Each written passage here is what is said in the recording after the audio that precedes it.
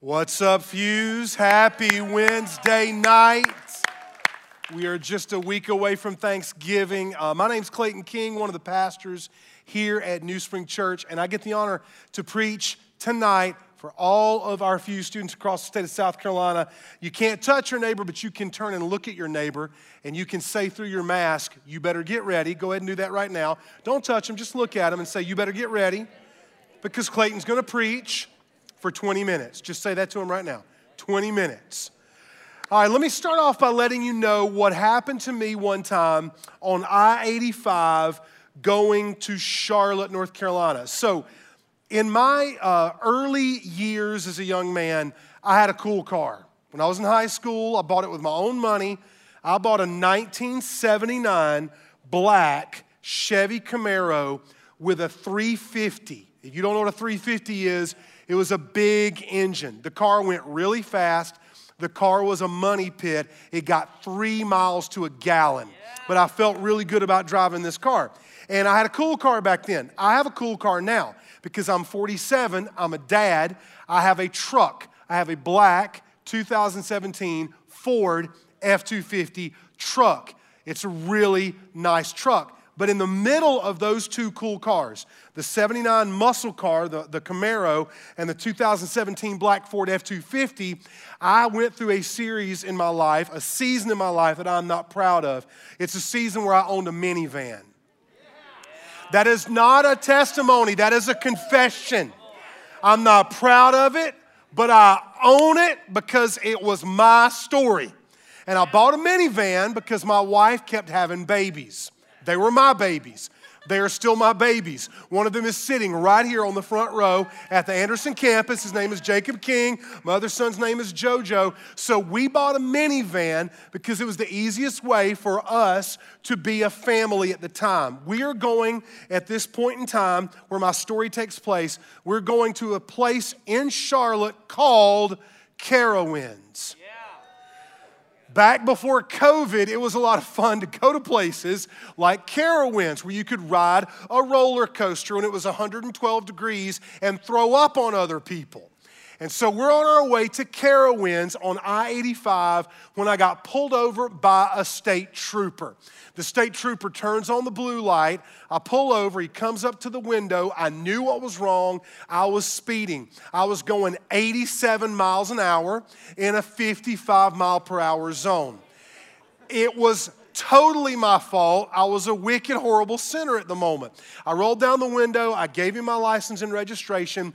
And when he pulled me over and he said to me the classic question that a police officer asks somebody when they pull them over, "Do you know how fast you were going?" I said, "Yes, I was going really fast, like light speed fast." And he said, "Why are you in such a hurry?" I said, "I'm going to Carowinds. I'm running late." He goes, "Well, you know I need to give you a ticket." And here's the question I asked him that's going to open up this message tonight as we talk about heaven and hell and as we talk about everybody living forever somewhere. The police officer said to me, "I need to write you a ticket." And I wanted to argue with him. And I said, "But that's not fair because everybody around me was speeding too. There must have been 12 other people going the exact same speed I was going." And I'll never forget what the state trooper said. "I'm not God. I can't keep up with everybody." I want to pause that story and I want to jump into this message and this passage of Scripture because I want you to know that the reason we have law enforcement is because we were wired to live in a world with justice. And there is no officer or politician or school teacher or coach that can keep up with everybody, but God can and God does. God has the ability to see everything that you do and everything that I do. God has the ability to not only know the sins that we commit, but He also has the ability to forgive us of those sins.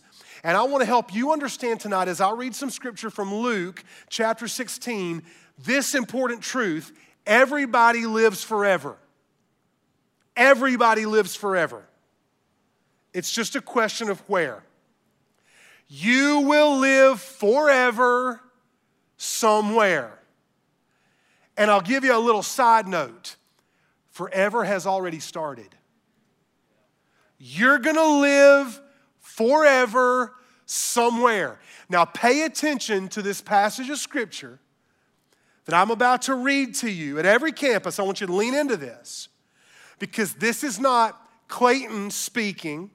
This is not Pastor Brad or Pastor Caleb or Dan or Meredith. This is not a guest speaker. This is Jesus, the Son of God, who wants to help us understand the nature of eternity, specifically heaven and hell. Because there are only two places that you can spend eternity. Either in heaven with Jesus or in hell, separated from Jesus forever. And in Luke 16, verses 19 and following, Jesus tells us a story about two men. One man has no name. He has tons of money, but no name. The other guy has a name, but he's poor.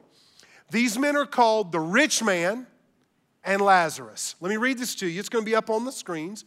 But if you have a Bible and you want to follow along, I'd encourage you to do that as well. Here's what the Bible says, Jesus speaking these exact words. There was a rich man who would dress in purple and fine linen, feasting lavishly every day. Jesus is really painting a picture of how well off, wealthy, and rich this man is. Only rich people could wear purple. Only rich people wore fine linen. Only rich people could feast like this man. But then he compares it to a guy in verse 20. But a poor man named Lazarus, covered with sores, was lying at his gate.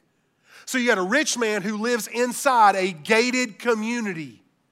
A rich man who has so much money that he can literally build a walled fortress to keep people out. But then there's a poor man who is so poor that he can't afford a place to live, and he's outside the gate. His body's covered with sores, so he's dirty. He's diseased. He's probably at the point of death. And it says in verse 21, this poor man longed to be filled with what fell off the rich man's table, but instead the dogs would come and lick his sores. Now, Jesus is telling a story that to us sounds disgusting, but he's doing it for our own good because he's trying to drive home a point. Verse 22, one day, the poor man died. Now watch how their fortunes are reversed the minute they die. Because in this life, the rich man's got it made. He's got money, he's got friends, he's got a mansion, he lives behind a gate, he's got servants who do what he wants, all the food he could eat, all the wine he could drink, he's got servants he can boss around, he's used to getting his way. And you got a guy named Lazarus who is so poor, other people have to bring him and lay him down on the ground outside the gate. But then they die. And when they die, there are some surprises. And Jesus is telling us exactly what happens when they die.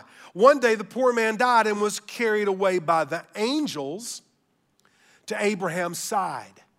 Now, in Jewish custom, Abraham's side was heaven. Abraham was the father of the nation of Israel, and so he was in heaven, and Abraham's side was a symbolic way of saying heaven. So when the poor man dies, God sends angels to get him, to carry him into eternity. But it's not just the poor man who dies. It also says that the rich man died and was buried. No angels coming to get him. He doesn't go to Abraham's side. He's buried in the ground. And being in torment, don't skip over that word. It's an uncomfortable word. It's an awkward word, but when he dies, he is immediately in torment in a place called Hades. That's simply a Greek word for hell. So, can I pause right here?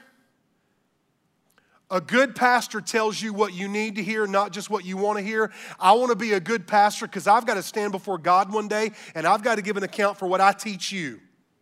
I've got to give an account for how I raised that young man right there and his brother. I've got to give an account for how I handle my life, both my doctrine, my theology, and my personal and my private life. And I want to stand before God, and I want Him to know that I told you the truth. If Jesus talked about hell, we better pay attention. Because Jesus isn't making up fairy tales just for the fun of it. So the rich man dies, and he now is in a terrible, tormenting place called hell or Hades. And it says he looked up and saw Abraham a long way off with Lazarus at his side. Okay, so pay attention. The rich man in hell can see what's going on in heaven. He's aware that he's not there. So he sees Lazarus, and Lazarus is by Abraham's side. And he looks up and he sees them, and he called out, Father Abraham, he called out, have mercy on me and send Lazarus to dip the tip of his finger in water and cool my tongue, because I am in agony in this flame. Notice that the rich man is still too arrogant to speak to Lazarus. He tries to make Abraham send Lazarus. Also notice he's in terrible pain. There is a flame in hell. This is not the only time that Jesus describes hell like this. But for the sake of time, let me move to the best part, the most important part of the story, because Abraham responds to the rich man. Verse 25, Son, Abraham said, remember that during your life you received your good things just as Lazarus received bad things. But now he's comforted here while you're in agony. Besides all this, a great chasm has been fixed between us and you, so that those who want to pass over from here to you cannot, neither can those from there in hell, cross over to us in heaven. What does that say? Well, it says that once you're in eternity, you're in eternity forever. Wherever you live, that's where you're going to live forever. When you die, like the rich man and like Lazarus, you will immediately, Hebrews says, it is appointed unto us to die and then to face judgment. Now, you need to be very attentive to this, because Jesus is trying to drive home a point. Once you are in heaven, you can't leave. You wouldn't want to, because it's perfect. There is no crying, no depression, no anxiety, no COVID, no masks. When you get to heaven, there is no school. There is no rainy days. It's just beauty. It's bliss. It's all the greatest things in the world. But once you go to hell, torment, pain, regret, memories of the life that you lived on earth. But I want to show you one final thing. It says in verse 27, the rich man continues to argue with Abraham. Father, he said, then I beg you, send him to my father's house, because I have 5 brothers, to warn them, so they won't also come to this place of torment. So in hell, we will have full awareness and memory of what we left on earth. The people that we loved, the people that we knew, the people that we cared about. But Abraham said, verse 29, they have Moses and the prophets. They should listen to them. No, Father Abraham, he said, but if someone from the dead goes to them, they will, and here's the word, repent. Do you notice that the rich man is not repenting? The rich man is not saying, I'm sorry for my sin. The rich man is arguing with Abraham. The rich man is bossing people around. Here's the point about the rich man who dies and goes to hell. The way we live on this earth completely predicts where we will spend eternity. The motive of our heart and the posture of our soul, whether it is God-centered and oriented toward Christ or me-centered and oriented toward myself, who I am in this life is who I will be in the next. And here's the last verse, But he told him, if they don't listen to Moses and the prophets, they will not be persuaded, even if someone rises from the dead. You know what's ironic about this story before I make a couple of points? It's ironic about this story that Jesus tells a parable about a rich man and another guy named Lazarus. And then at the end of it, in the parable, Abraham says to the rich man, even if somebody rose from the dead, they wouldn't believe the gospel if they warned them. And then in John chapter 11, Jesus actually raises a man from the dead. It was his best friend. He had a sister named Martha and a sister named Mary, and they lived in Bethany. And the man's name was Lazarus.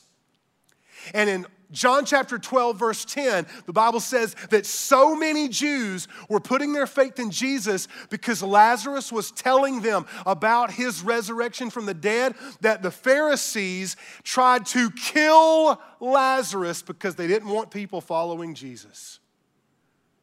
Now, what does this story tell you, and what does this story tell me about eternity? Well, first of all, it tells us this: Jesus loves us enough to warn us of the coming judgment. This is not mean. This is not hurtful. This is not mean-spirited. This is the most kind, loving thing Jesus could do. How much would I was talking to Jacob today. I was running my sermon by my son. And I use this example. How much would I have to hate y'all? How much would Caleb have to hate y'all? How much would your Fuse pastor and your adult volunteers have to hate your guts if we all knew that tonight, as soon as the doors open and you walked in the room where you're in right now, if we knew that under every chair was a poisonous rattlesnake that would bite you and kill you, and we didn't warn you and tell you about it? How evil would we be? How wicked would we be if we did not warn you, don't go in that room, you will die? That is what Jesus is doing. He is warning us, do not go into eternity unprepared. There's something else we see here. Success, fame, money, and your family will not save you. None of that saves you, because the rich man who has no name has a family. He's got 5 brothers and a father. He mentions them.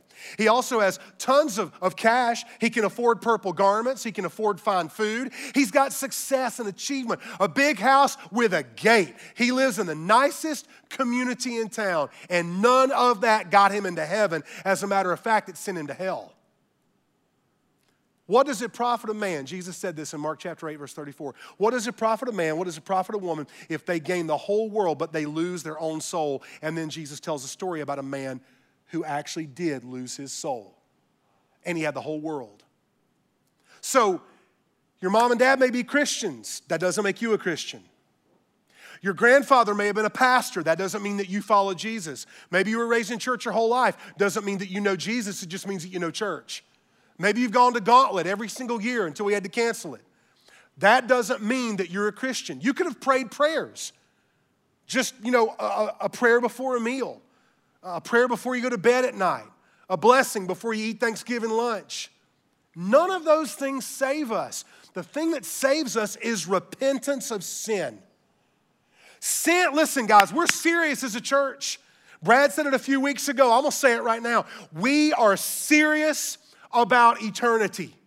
We're serious about the Bible. We're serious about Jesus. And as much as I want you to be encouraged and uplifted, and as much as I want you to walk in the favor of God, it doesn't mean a thing if you have never repented of your sin and you die and go to hell and you lose it all. And I want to go on record and tell you, I believe in hell because Jesus believed in hell. And if Jesus taught about hell, I'm banking on the fact that it's real, but I'm not going because I put my faith in Jesus, not fame, not money, not success, not my family. But before we close, let me tell you something that we learned from this passage. You have the freedom to choose Jesus now while you're alive, but you cannot choose him after you die. That's the point that Jesus is making here. The rich man had the opportunity when he was alive, but he was too busy. He was too distracted. He had his mind on other things. You know the good news for you and me tonight? You're still breathing. You're alive. Right now in Charleston, you're alive. Right now in Columbia, you're alive. Greenville, you're alive. Myrtle Beach, you're alive. Greenwood, you're alive. Hilton Head, Rock Hill, you are alive. Powdersville, Clemson, Spartanburg, you're alive. You're alive right here in this room in Anderson. So if you still have breath in your lungs, you can choose Jesus right now. I'm begging you, do not wait until it's too late. Because if you wait until you're dead, you can't repent. You can't.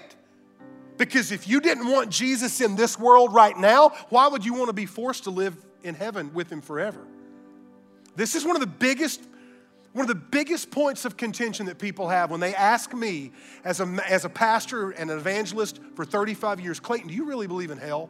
Do you really believe in hell?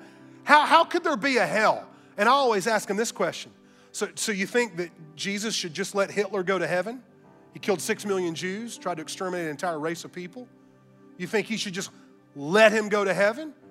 Well, I just think that God loves everybody. Yes, God does love everybody. That's why he sent Jesus to die on the cross in our place, to take away the guilt of our sin, to make a way for us to repent and turn around. Let me tell you what is really, really hard to believe in. A God who would force people who didn't want to follow Jesus in this life of their own free will to have to worship Jesus forever in eternity when that's not what they wanted to do in the first place.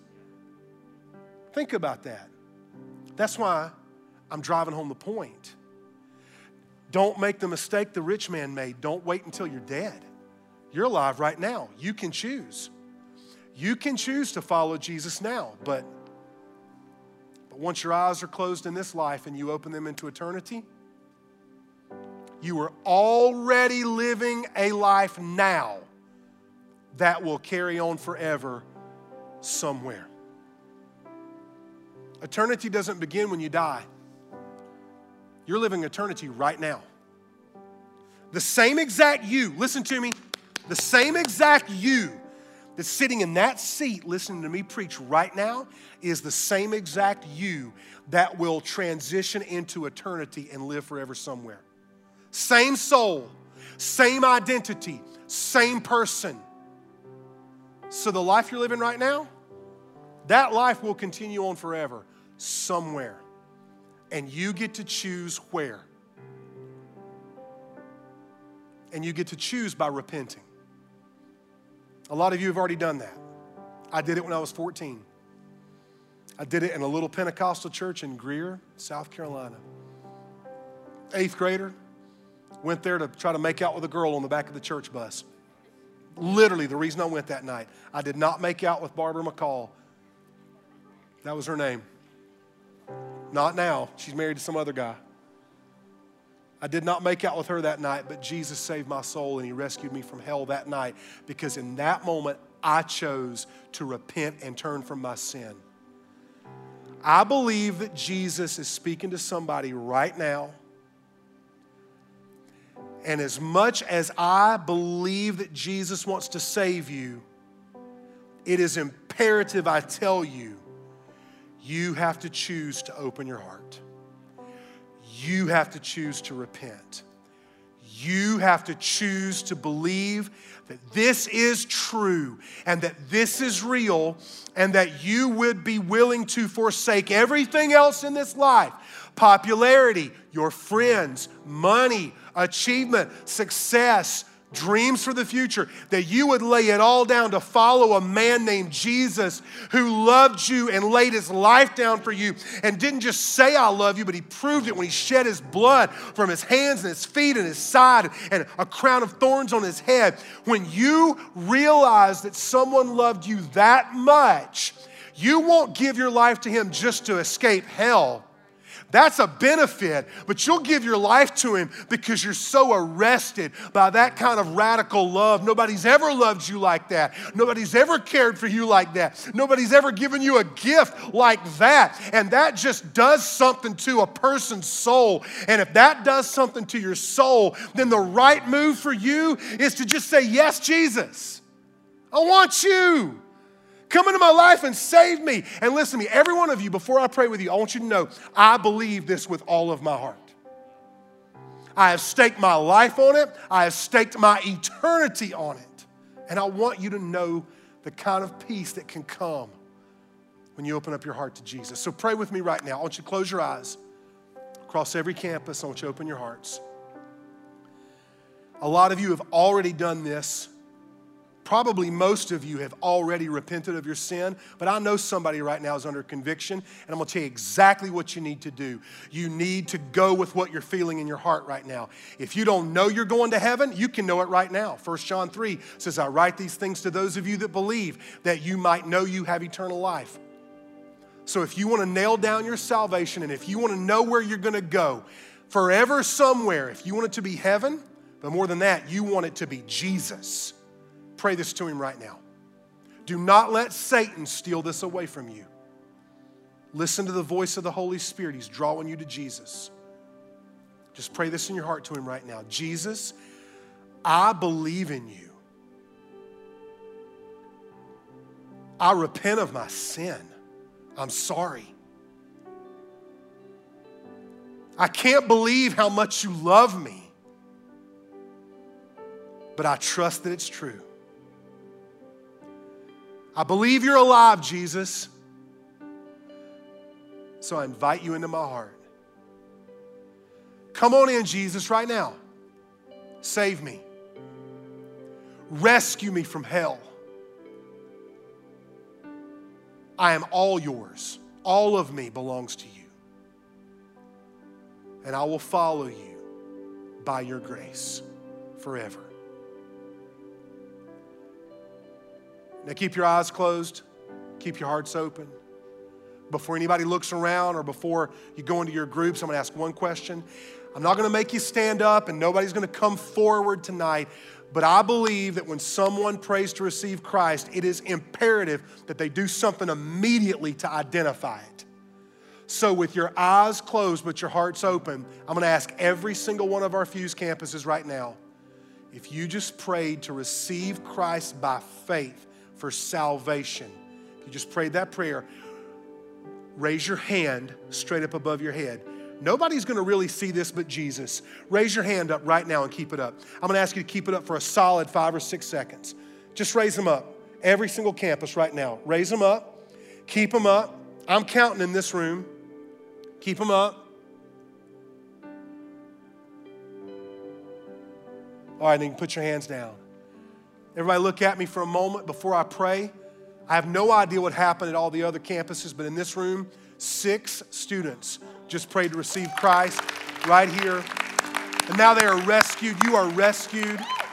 So if you are one of many that just prayed to receive Jesus, after I say amen to this prayer, I'm going to turn it over to somebody at your campus. And when you break into your groups in a little bit, the first thing I want you to do is say, guys, I prayed to receive Christ. I repented of my sins. I got saved. That's the first thing I want you to do when you get into your group. Let someone know that you just gave your life to Jesus. Now you know where you're going to live. Forever. Somewhere. It's heaven. Father, thank you for the ones that you have just saved tonight. Jesus, thank you that you have received the reward of your suffering. Holy Spirit, thank you that you have lifted Jesus and drawn people to him and made a big deal out of the gospel. Satan, you've lost another number to the kingdom of God. You'll never get them back. They've been bought with a price. They belong to Jesus now. And we celebrate the fact that there will be more people in heaven and fewer people in hell because of the gospel and the grace of Jesus Christ. In Jesus' name we pray. Amen.